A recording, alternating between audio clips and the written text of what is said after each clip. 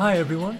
Thank you for being here for this new episode of Nepal Now, the podcast where we highlight different ideas and ways of moving the country forward. I'm Marty Logan, and I hope you can hear those birds chirping in the background. We just had light rain, so they've come out to celebrate. Before we get into this episode, I want to let you know that you're now able to support Nepal Now financially, if you wish. Go to our website, nepalnow.buzzsprout.com. That's BUZZSPROUT.com. Then to the narrow black box titled Nepal Now Plus, where you can click to support the show. I've also included the link in the notes to this episode. This is strictly voluntary. We will not restrict new episodes to people who support us, but it will help pay for the time that we put into the show. And I must say, for me, it is also a vote of confidence in our work. If you have any questions or suggestions, you can write to me at martylogancoms, COMMS, @gmail.com. Thank you. Today we're speaking with Dr. Mandira Sharma, a human rights activist, founder of the NGO Advocacy Forum, and senior international legal advisor at the International Commission of Jurists. She was involved in the very first exhumation of a body in a conflict-related case in Nepal in 2007, and has been training in the process since then as a non-medical expert. Mandira says that Nepal has been slow to undertake exhumations to try to find some of the more than 3,000 people said to be disappeared during the conflict from 1996 to 2006. It is also neglected to develop technical expertise and policies and guidelines to undertake that work. We also chat about how exhumation fits into the 4 pillars of transitional justice, and if Nepal is neglecting most of those pillars. Finally, Mandira argues that the state of the country today, including economic underdevelopment and political instability, can be traced back to the impunity that has reigned over Nepal since before the conflict. Importantly, in the days following our recording, a case was filed in Nepal's Supreme Court against Prime Minister Pushpa Kamal Dahal. Known as Prachanda when he led the Maoist uprising, in 2020 Dahal admitted that the Maoists were responsible for 5,000 of the 17,000 people estimated killed during the conflict. Starting on Thursday, the Supreme Court will hear if the Prime Minister should be investigated for that crime. And a warning before we start. This episode discusses exhumation of the bodies of victims of conflict. Please take care while listening. Now, here's my chat with Mandira Sharma. Mandira Sharma, welcome to Nepal Now. Thank you very much, Marty. Exhumation has been used in a few cases in Nepal following the Maoist conflict. And I think the best known case might be the one of Maina Sunwar, the 15-year-old who was kidnapped, raped, and murdered by army soldiers in 2004, I believe. Her body was exhumed, and an autopsy was carried out a few years later. And a side note about that case, it's still in the courts, and the perpetrators are still free. So, can you tell me about your own work on exhumation? Thank you for bringing this issue. You are right that my first actually work on this also started by Maina Sunwar's case. We worked on that case since the very first day when Maina Sunwar was arrested by the military in February 17, 2004. After the arrest, she was disappeared because the military and all the state agencies refused to acknowledge her detention. They, told family members and everyone that they have not arrested the girl. She was disappeared. But we worked on that case to the extent that later military acknowledged her arrest and detention. But then we were given false information. We were told that she was killed on the way to the barrack because he attempted to escape. We challenged that version because it was not the true story. So later on, it was established that she was brought to a particular barrack, which army admitted, and there she was tortured to death, and her body was illegally buried in the compound of the barrack. Once we established that fact through our investigation, we then wanted to actually know and see, because it was very important for the family members to have her body to really be certain that she was in fact dead, because one of the things of enforced disappearances is that family members always have hope that their loved one will come back. So that's why exhumation is so important. And through that work, I realized how important it is for family member, for their closure, for the healing, and also to have culturally, perform a sort of ritual so they feel satisfied that they could do what they wanted to do for their loved one. So we exhumed the body, but in the process of that exhumations, we realized that we actually don't have the capacity within the country. It is not just like digging the body. There is a sort of process involved into this. When these sort of cases happen, it's also there are some legal consequences as well, legal implications as well. When we were in the process of exhuming Maina's body, it was not clear, or family members were not even allowed to participate. That's how criminal investigations are done. But in the case of enforced disappearances, it is very important for family members to be participating in those processes. So at that time, it was police who was also involved, would not really let other people involved into the process, and we also didn't have a sort of technical know-how how exhumations are done in this kind of context. Sorry, so this would have been which year then? She was she was disappeared in 2004. Right. We could finally exhume her body in 2007. Right. So this was kind of one of the first post-conflict cases where there was an exhumation done. You were just kind of learning. Or learning as you were doing, in a way. Exactly. It's not only us human rights activists, lawyers, but also the police, the pathologist, for example, forensic medical doctor who was involved into this, the prosecutor, for example, it was new to all investigating institutions. So we actually had expert at that time from Argentina. UNOHCR helped us to bring the expert from Argentina, where they had developed a lot of capacity on this issue because of their own history of enforced disappearances. So yes, you touched upon a very important question, because there is this technical know-how into this. This also has to be done in a particular way. It also touches the emotions of family members, their healing processes, and also our cultural, aspects. So there are like different kind of dimension involved into this, which we did not realize at that time, which is now something that we are learning as we go along. When you think about it, maybe your only exposure to it would have been a TV show where all you see is the technical part.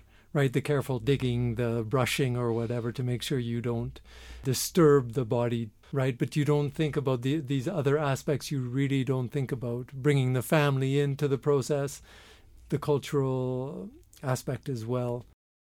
So that case was done. Did that establish kind of a trend of doing exhumations in Nepal, or was that like a one-off case? There wasn't kind of a pattern set.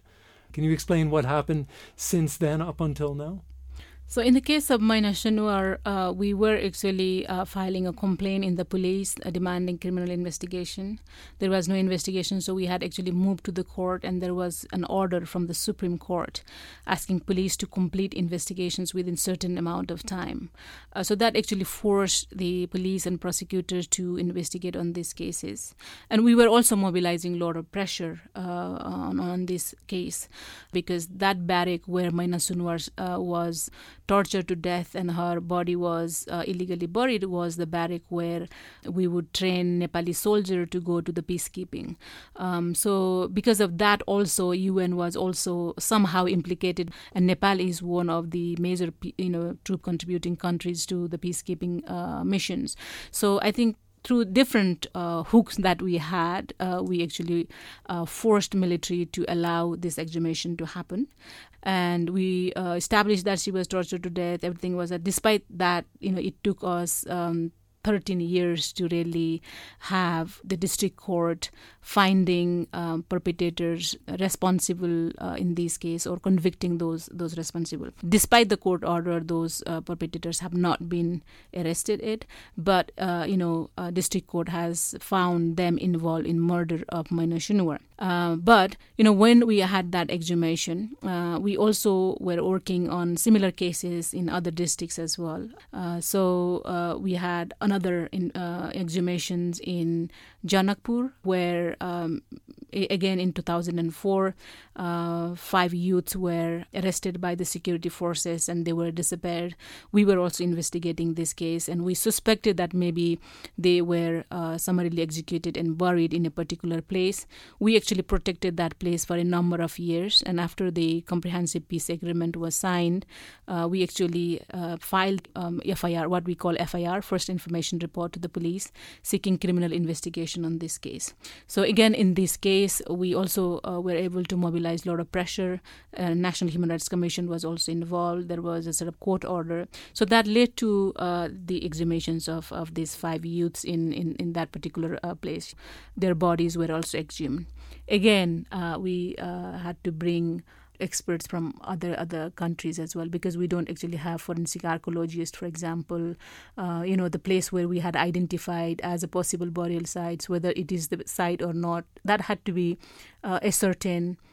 And there is a sort of technical know-how, how you find out whether that particular place might be a sort of place where people are buried. These sort of technical know-hows we didn't have, and we still don't have. But unfortunately, it couldn't really set the precedent or the momentum, as you said, despite the fact that we have more than 3,000 people disappeared in this country. So what we are told is that there will be a sort of Truth and Reconciliation Commission, or a Commission of Inquiry on Enforced Disappearances, which is established now, which has not been able to function. But that commission is supposed to be doing this work. But as I said, it's also it involves a lot of different aspects. For example, in the case of Janakpur, there were a lot of complaints from family members that they were not able to participate from the beginning. And it's very important. Maybe in other criminal investigations, you would not allow family members to involve. But in the case like this, it is very important for family members to be involved. And there are international standards evolved on these issues that would actually require the participation of family members and civil society organizations in these processes, which we have to incorporate in our system and processes. This is something that we are still learning, and we are really advocating that Nepal develops this capacity so we could actually work on these cases of enforced disappearances. Okay. I know just from reading an article online that last year, 2022, one of the 2 commissions, the Transitional Justice Commissions, the Commission of Investigation on Enforced Disappeared Persons, said, or at least it was reported, that they were going to dig at 6 sites in the country where they believe that bodies were buried. That was supposed to happen, I think, before last July. And I don't think it happened. I mean, did you know about that? Were you involved in that? Did they do preparation for that? Or was it just something they came up with suddenly and announced without doing all of these things that you're talking about, having the expertise and consulting? We also heard that they were going to do these exhumations because that's what they were telling to the press, to public. But I really don't know to what extent they were putting all the necessary preparation into place. I also doubt they really understand different dynamics involved into this. At least it was not transparent. For example, we should have very clear policy guidelines and standards in doing exhumation, because once you exhume, you cannot really undo these things, and many of these are like crime scenes as well. This exhumation, this process and the findings would be very, very critical in determining justice for victims and their families. So how much they had put their thinking into this was something we were not very clear. So at that point, and even today, what we as civil society organizations are arguing is that we need some sort of policy framework on this. It has to be clarified how we ensure participation of family members into these processes. We need to make clear how chain of custody of evidences are maintained. We need to know how this would link to the justice processes. We would also like to know what kind of technical expertise that the exhumation team has actually put in place. For example, we would also require forensic archaeologists as well, counselors, for example. It could be a very emotional process for family members. We are saying that family members have a right to participate, but at the same time, they also get emotionally break down, when they see their loved one whom they believe are still alive being actually buried in that kind of way, So that has to be taken into considerations, and it has to be guided by the policy document. At the same time, it is very important to really identify who the person is, whose remains is this belong to. When we have the cases of mass graves, it's very important to determine whose remains belong to which disappeared person, which family, for example, right? So to determine that identification process, there is again different layers of processes involved. How do you take the samples of DNA, for example, because there could be several bones, several remains, but which remains belong to which particular family is something that you need to determine, and that would require some technical know-how, and we don't really know how CIDP was going to do that. So we were also asking clarification on some of these issues, and these issues need to be clarified before we go for exhumation. And I don't really think that we have put those things together. The state has put those things together, and CIDP has to put those things together. They need to train people. We need to have trained personnel in doing exhumations. You cannot just go dig the place and exhume the body without really knowing how you are going to use it. So I think I can conclude from what you said that there is no plan. There's no plan underway to prepare this technical expertise, and also that civil society has not been involved. Even if there were a plan, you're not being kind of kept in the loop. But I think you yourself have been involved in the sense of learning more about the processes that are involved in exhumation.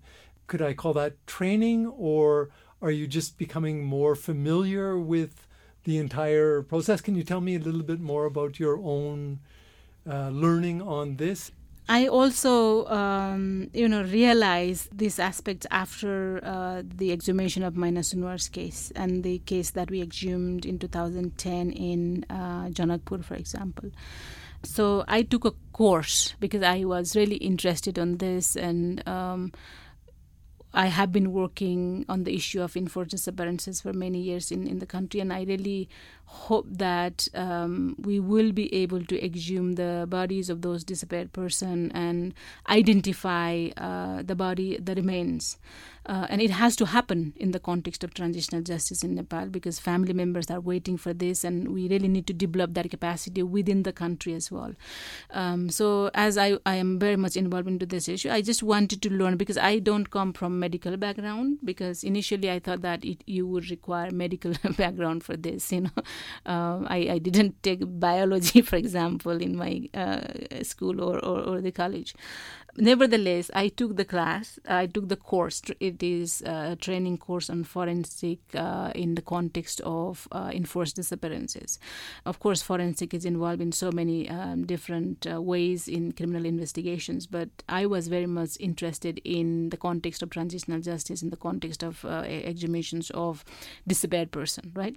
So I took that course, and as a part of that course, I also visited Guatemala, for example, where they have, 40,000 plus cases of enforced disappearances, and they have done some exhumations there, and they have established very sophisticated lab, and they also have professional technical expertise in the country.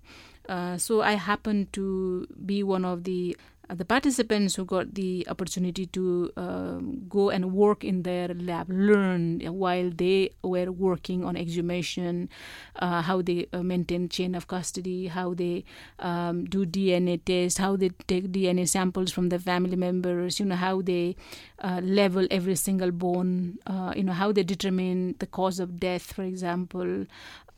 So I'm learning. I did that course, and I'm still, not doing it. But I'm very happy to report it that I think a lot of technology have been developed in this field, and a lot of experiences actually exist now on this issue. So we could actually learn from other contexts, from other countries where they have gone through these processes and have developed some sort of know-how and expertise on this subject. So what I'm really trying to do is to really bring those experiences and expertise into the country so we could develop our expertise in this country as well. Okay, it sounds like a lot to take in, but fascinating and important, obviously, also to learn how that's done. I want to talk a little bit about more broadly the transitional justice process. And as you know, obviously, there are these different pillars to transitional justice, and we've kind of touched on some of them, the justice part, and also the truth that leads to closure. So families learning what happened to their family members. There's also reparations and making sure that people have a way to survive economically after the incident. And then I think the fourth pillar might be trying to get to a place where you ensure that this doesn't happen again, that peace is maintained. It seems that here in Nepal, we talk a lot about justice. And by we, I'm talking about the media, because that's where I get most of my information from. And we really focus on what the leaders are doing, and when we say the process, we're talking about the judicial process. And I think it's in part because there's not a lot of progress being made. We know that the Supreme Court and the international community have told various governments to update the laws, and they just have ignored those calls. But all that being said, there are these other pillars beyond justice. And first of all, it sounds like you're saying that the exhumation work kind of fits into different pillars. So maybe you can say a little bit about where it fits in. And also, when it comes to these other pillars, do you think there's enough being done? There are some efforts, some components of transitional justice being implemented, but they are implemented in such a way that victims don't actually feel that they were done properly and it was a part of transitional justice process. For example, immediately after the Comprehensive Peace Agreement, the government rolled out a compensation scheme for conflict victims, Of course, at that time, civil society organizations and victims were saying that this is not compensation because you have not really determined why you are compensating for, who the victim is, and what is your process in determining victims, right? We are also saying that it has to be reparation because there should be acknowledgement of the harm caused to the family members or the victims. So then we were saying that it could be interim relief because all these victims need some immediate support. So government, agreed to term this as interim relief. But the culture here in Nepal is that if human rights violations occur, the government just provides ex gratia monetary kind of compensation, and that's it. And that is being paid by the state treasury. So neither the perpetrators feel a sense of accountability, nor there is any sense of accountability, nor a sort of proper measures is taken to really not to repeat this again. So it actually happens again and again and again, right? So this time we are saying that no, we have to do things properly.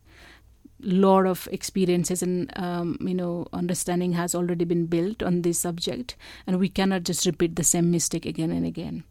Government has been rolling out some compensation scheme, some reparation kind of scheme, but it is not done in a proper way. That's why victims don't really think that they are adequately compensated or they are adequately reparated.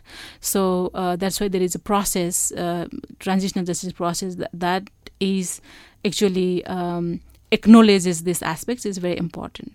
So there are some civil society-led initiatives in truth-telling, truth-seeking. There are a lot of public hearings as well. Victims themselves have documented their stories. There are a lot of organizations documenting the stories of our victims.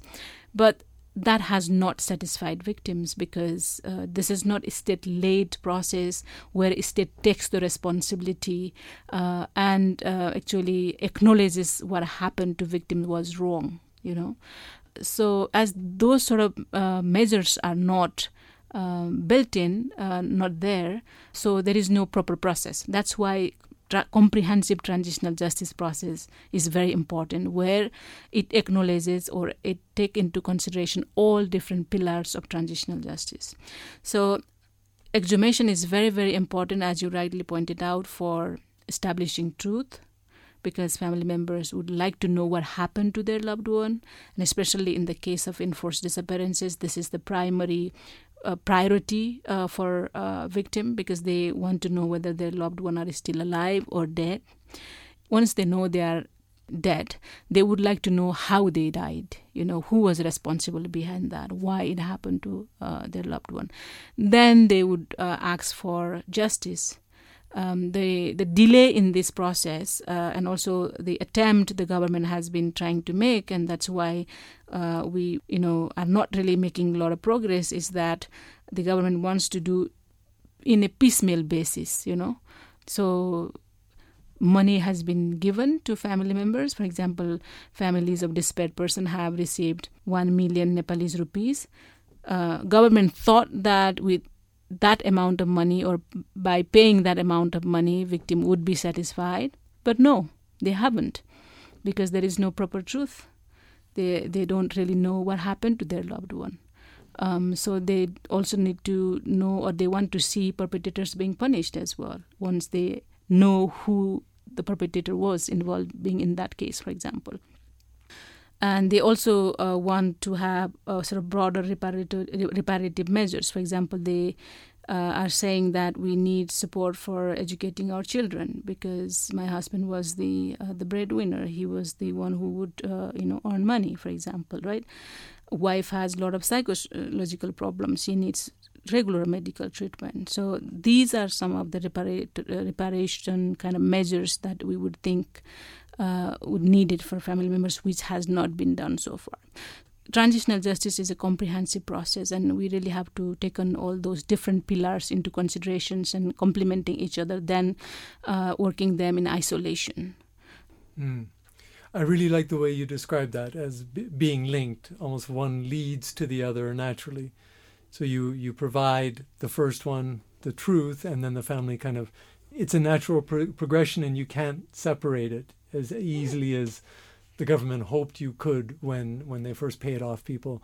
And I think even, just to make this point, that they didn't pay off everyone. So, for example, women who said that they had been sexually abused, they were left out of even that kind of token payment system. I understand, because the government just didn't want to acknowledge that there had been any sexual abuse during the conflict. That's right. They excluded victims of sexual violence and torture. Right. They were Torture not well. actually recognized as conflict victims. So, and they are continue to face this discrimination even today. Right. Two other things that I wanted to ask you about. One is that, and again, I use the media as kind of my starting point on what I hear and learn about this. We never hear about other countries' processes, and of course there have been a lot, and in Asia as well as in Africa, South America, you mentioned as well. Some are ongoing. You mentioned Argentina, Guatemala, as places where exhumation has been done, and you learn from that. Why is it that we don't hear about what's going on in other countries and how that may feed into the Nepal process? Is it partly that Nepal likes to talk about on the international stage how successful their homegrown peace process has been? And I think when they say that, they're looking specifically at the fact that war did not break out again. That's kind of the measure that they use to say Nepal did it all by itself, and look how great we've managed this post-conflict. Or are there other reasons why there's just no attempt to learn from other processes? I would think that it's more the sense of impunity than being very proud of what we nationally could do or locally could do.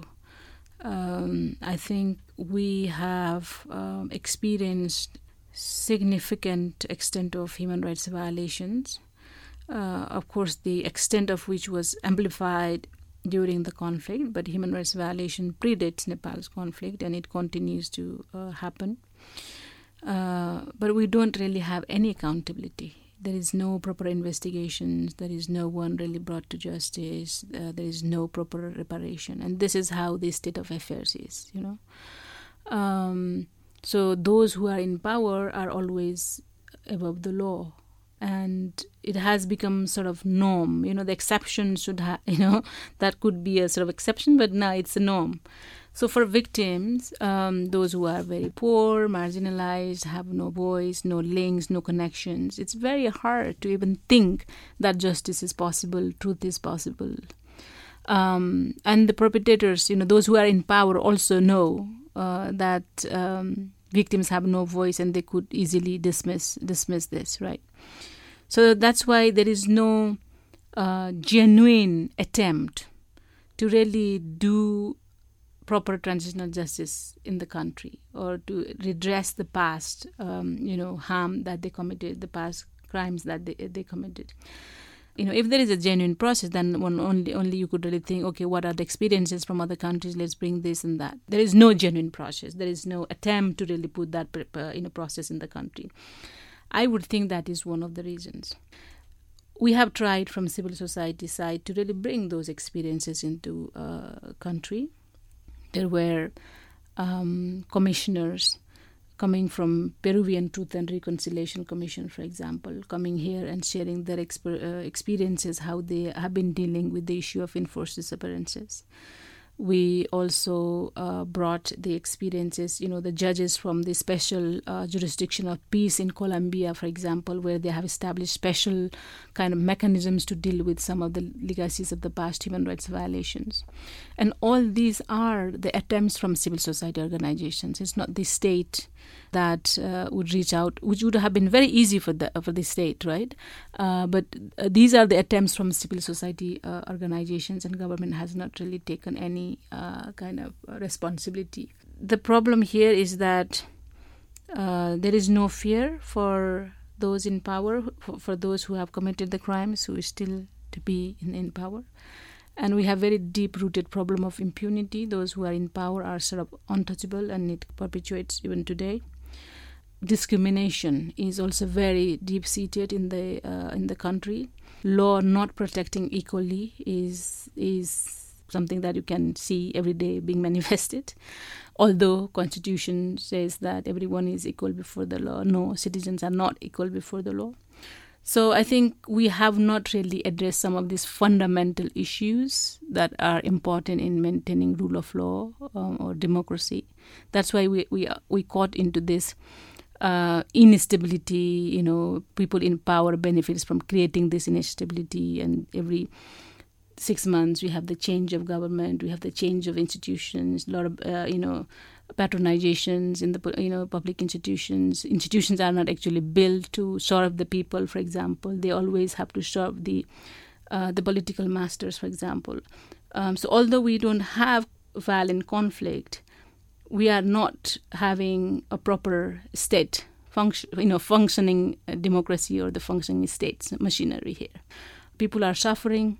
If you really look how many people every day go abroad, just to seek for work, it's unimaginable. If you see the economic growth in the country, if you really see how marginalized community face their daily life, the kind of discrimination.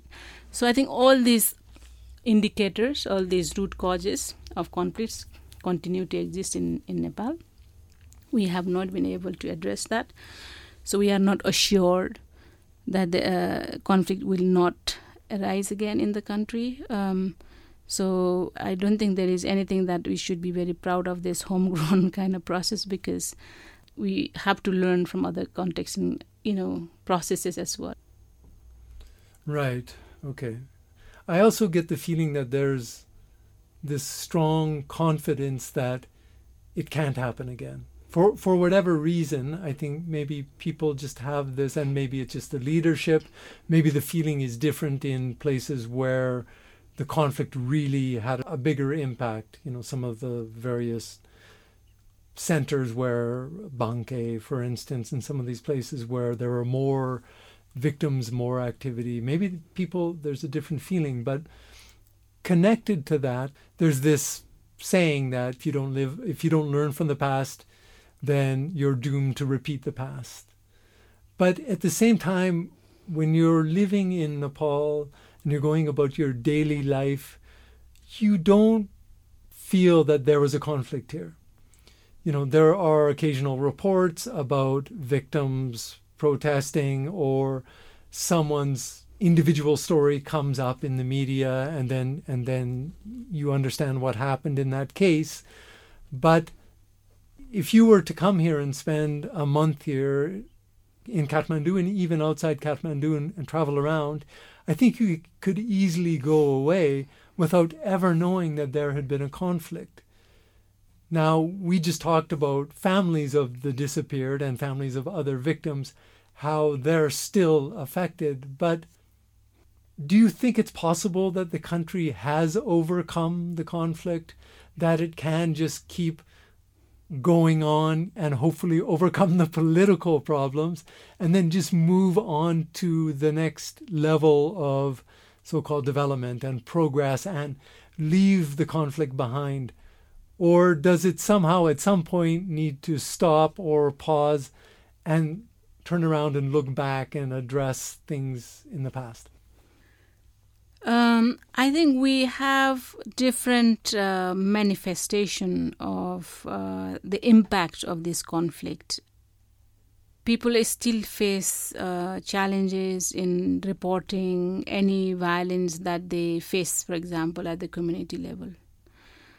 Even for a very basic kind of response that you would expect from the state machinery when your rights are violated, when you are harmed, when you are, discriminated, state does not respond to that. There is no system to really provide any remedies for victims. So that's more a general thing. It's not like there's still a divide between government and Maoist at the community level, and people are scared of being on the wrong side of that. It's more general, you're saying. So, the fact that we have not been able to address the past we have not been able to make the progress in development, for example, the kind of prosperity that you were mentioning, moving forward, restoring rule of law. It's not happening because that's what we pretend, because we pretend that we have addressed the past, but we haven't. That's why we have all this instability in this state. Every few months there is a change of government. When there is a change of government, state machinery becomes some sort of defunct, somehow, as this has been prolonged for so long, people have found their informal ways of keeping their daily life moving. Otherwise, neither police functions properly, nor the judiciary functions properly. All these public institutions, that's supposed to be really serving the people, no. I mean, they don't really function, despite the taxpayers paying so much of money to them, they don't really serve the people. People are very poor. It's been very difficult. They go abroad, take their life at risk. Country is run through remittance. There is no sense of urgency among political leaders that we have to increase our growth. No. It's been controlled by the criminal gangs or state machineries in the control of certain people who benefit from crimes, and we have not been able to address that. That's why we have not been able to progress. We have not been able to move forward, and I would think that this is one of the reasons why we need to have this transitional justice process to really genuinely unpack what we did wrong in the past and what can be repaired to really help us to move forward and to learn from that mistake, not to repeat the future. For that, the reforms of the institution is key. How do we introduce the system of accountability? Where, or how we make a sort of shift in public institutions that they are there to serve people. The poorest, the first. The marginalized one, the first. Not those who are already privileged, I think these are the questions that transitional justice process could also try to answer if we put genuine process into place. Okay. Finally, why is this so important to you personally? Because obviously you've been working at this for a long time. You could have moved on to other things. You're well educated. I'm sure you could find other areas to work in. As you were saying now, is it this need to somehow contribute to reforming the country, to seeing that the justice system is put right? Or is it more that you've worked with a lot of victims? And I know one in particular, and I'm sure there are others, but the mother of Maina Sunwar, Devi Sunwar, and she has been kind of a prominent figure in transitional justice since that incident happened, and I know you work very closely with her. Is that you want to see victims get what they deserve, not only in terms of justice or reparations, but truth as well?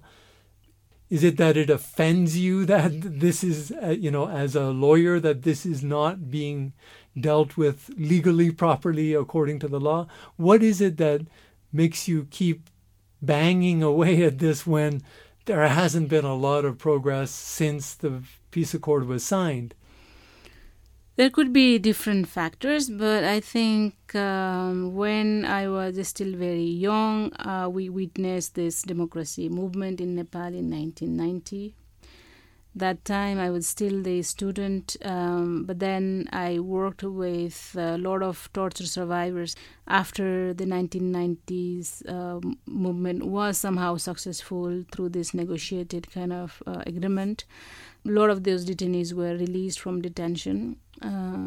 But first time I realized how torture destroyed the personality of the person. Some of them were very known people.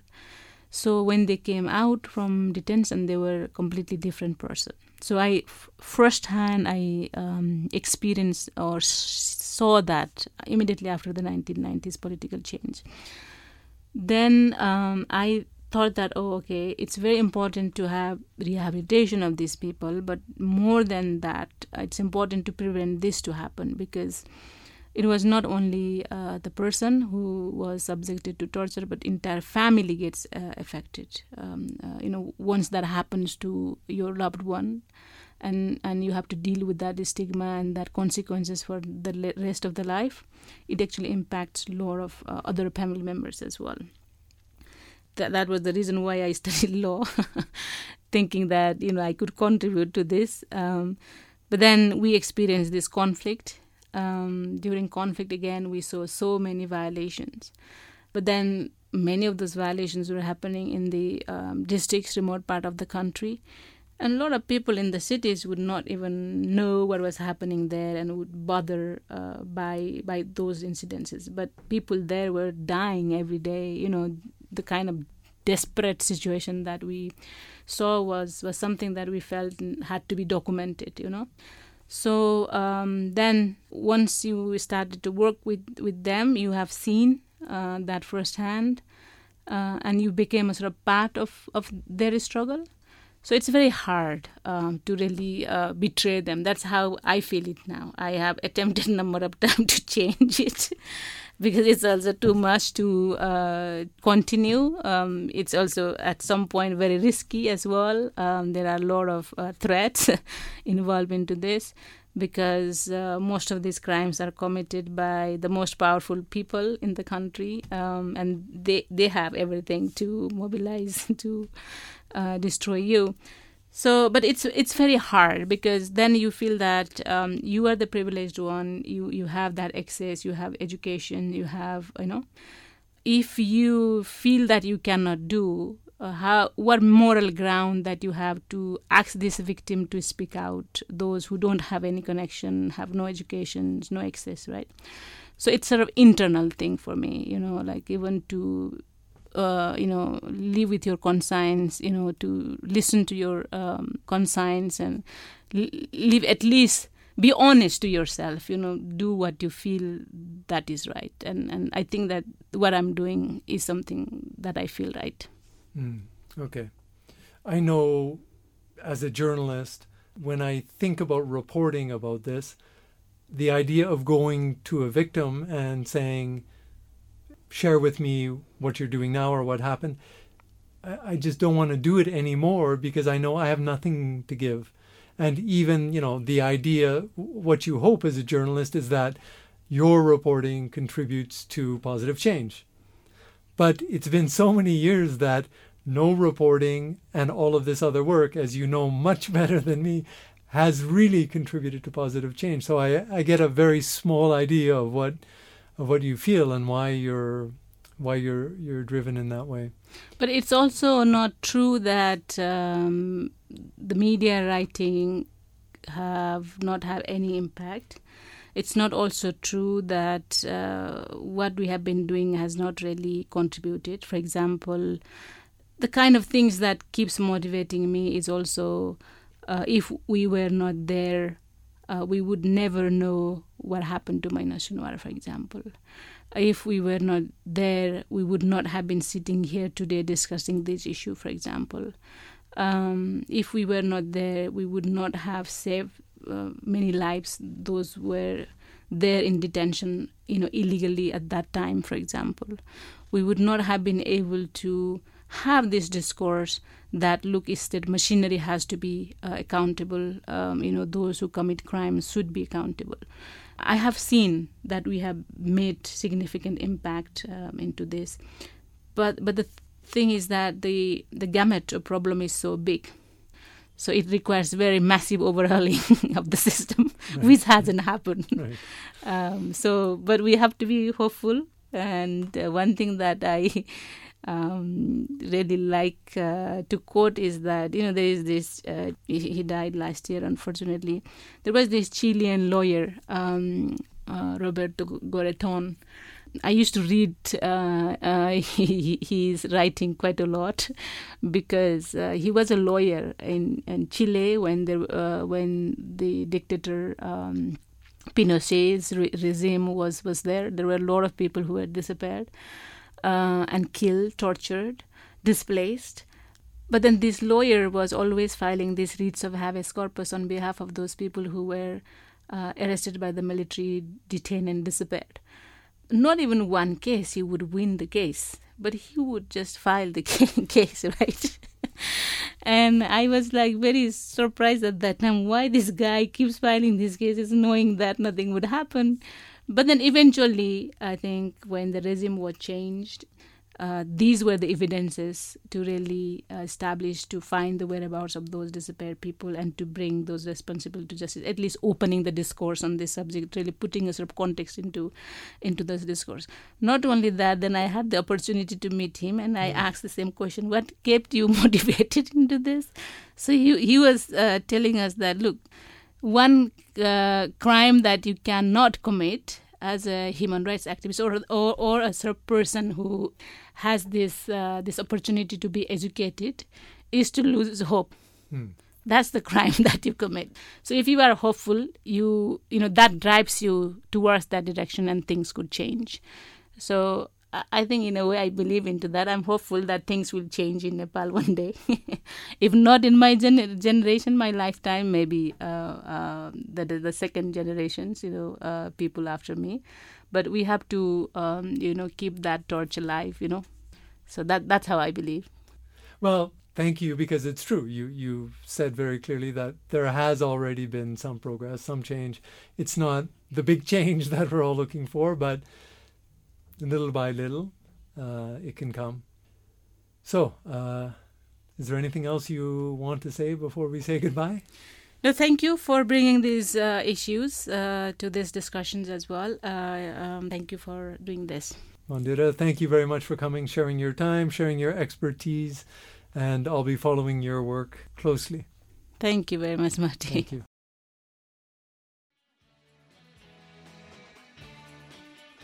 Thanks again to Mandira Sharma for sharing her time with us today. We'd love to hear your thoughts about our chat. Share them on our social channels. We're on Instagram, Twitter, Facebook, or LinkedIn. Or you can write to me at martylogancoms, COMMS, @gmail.com. We recorded this episode at Ujalo Radio in Kathmandu. Thanks to them for supporting Nepal Now. My name is Marty Logan. I'll talk to you again soon.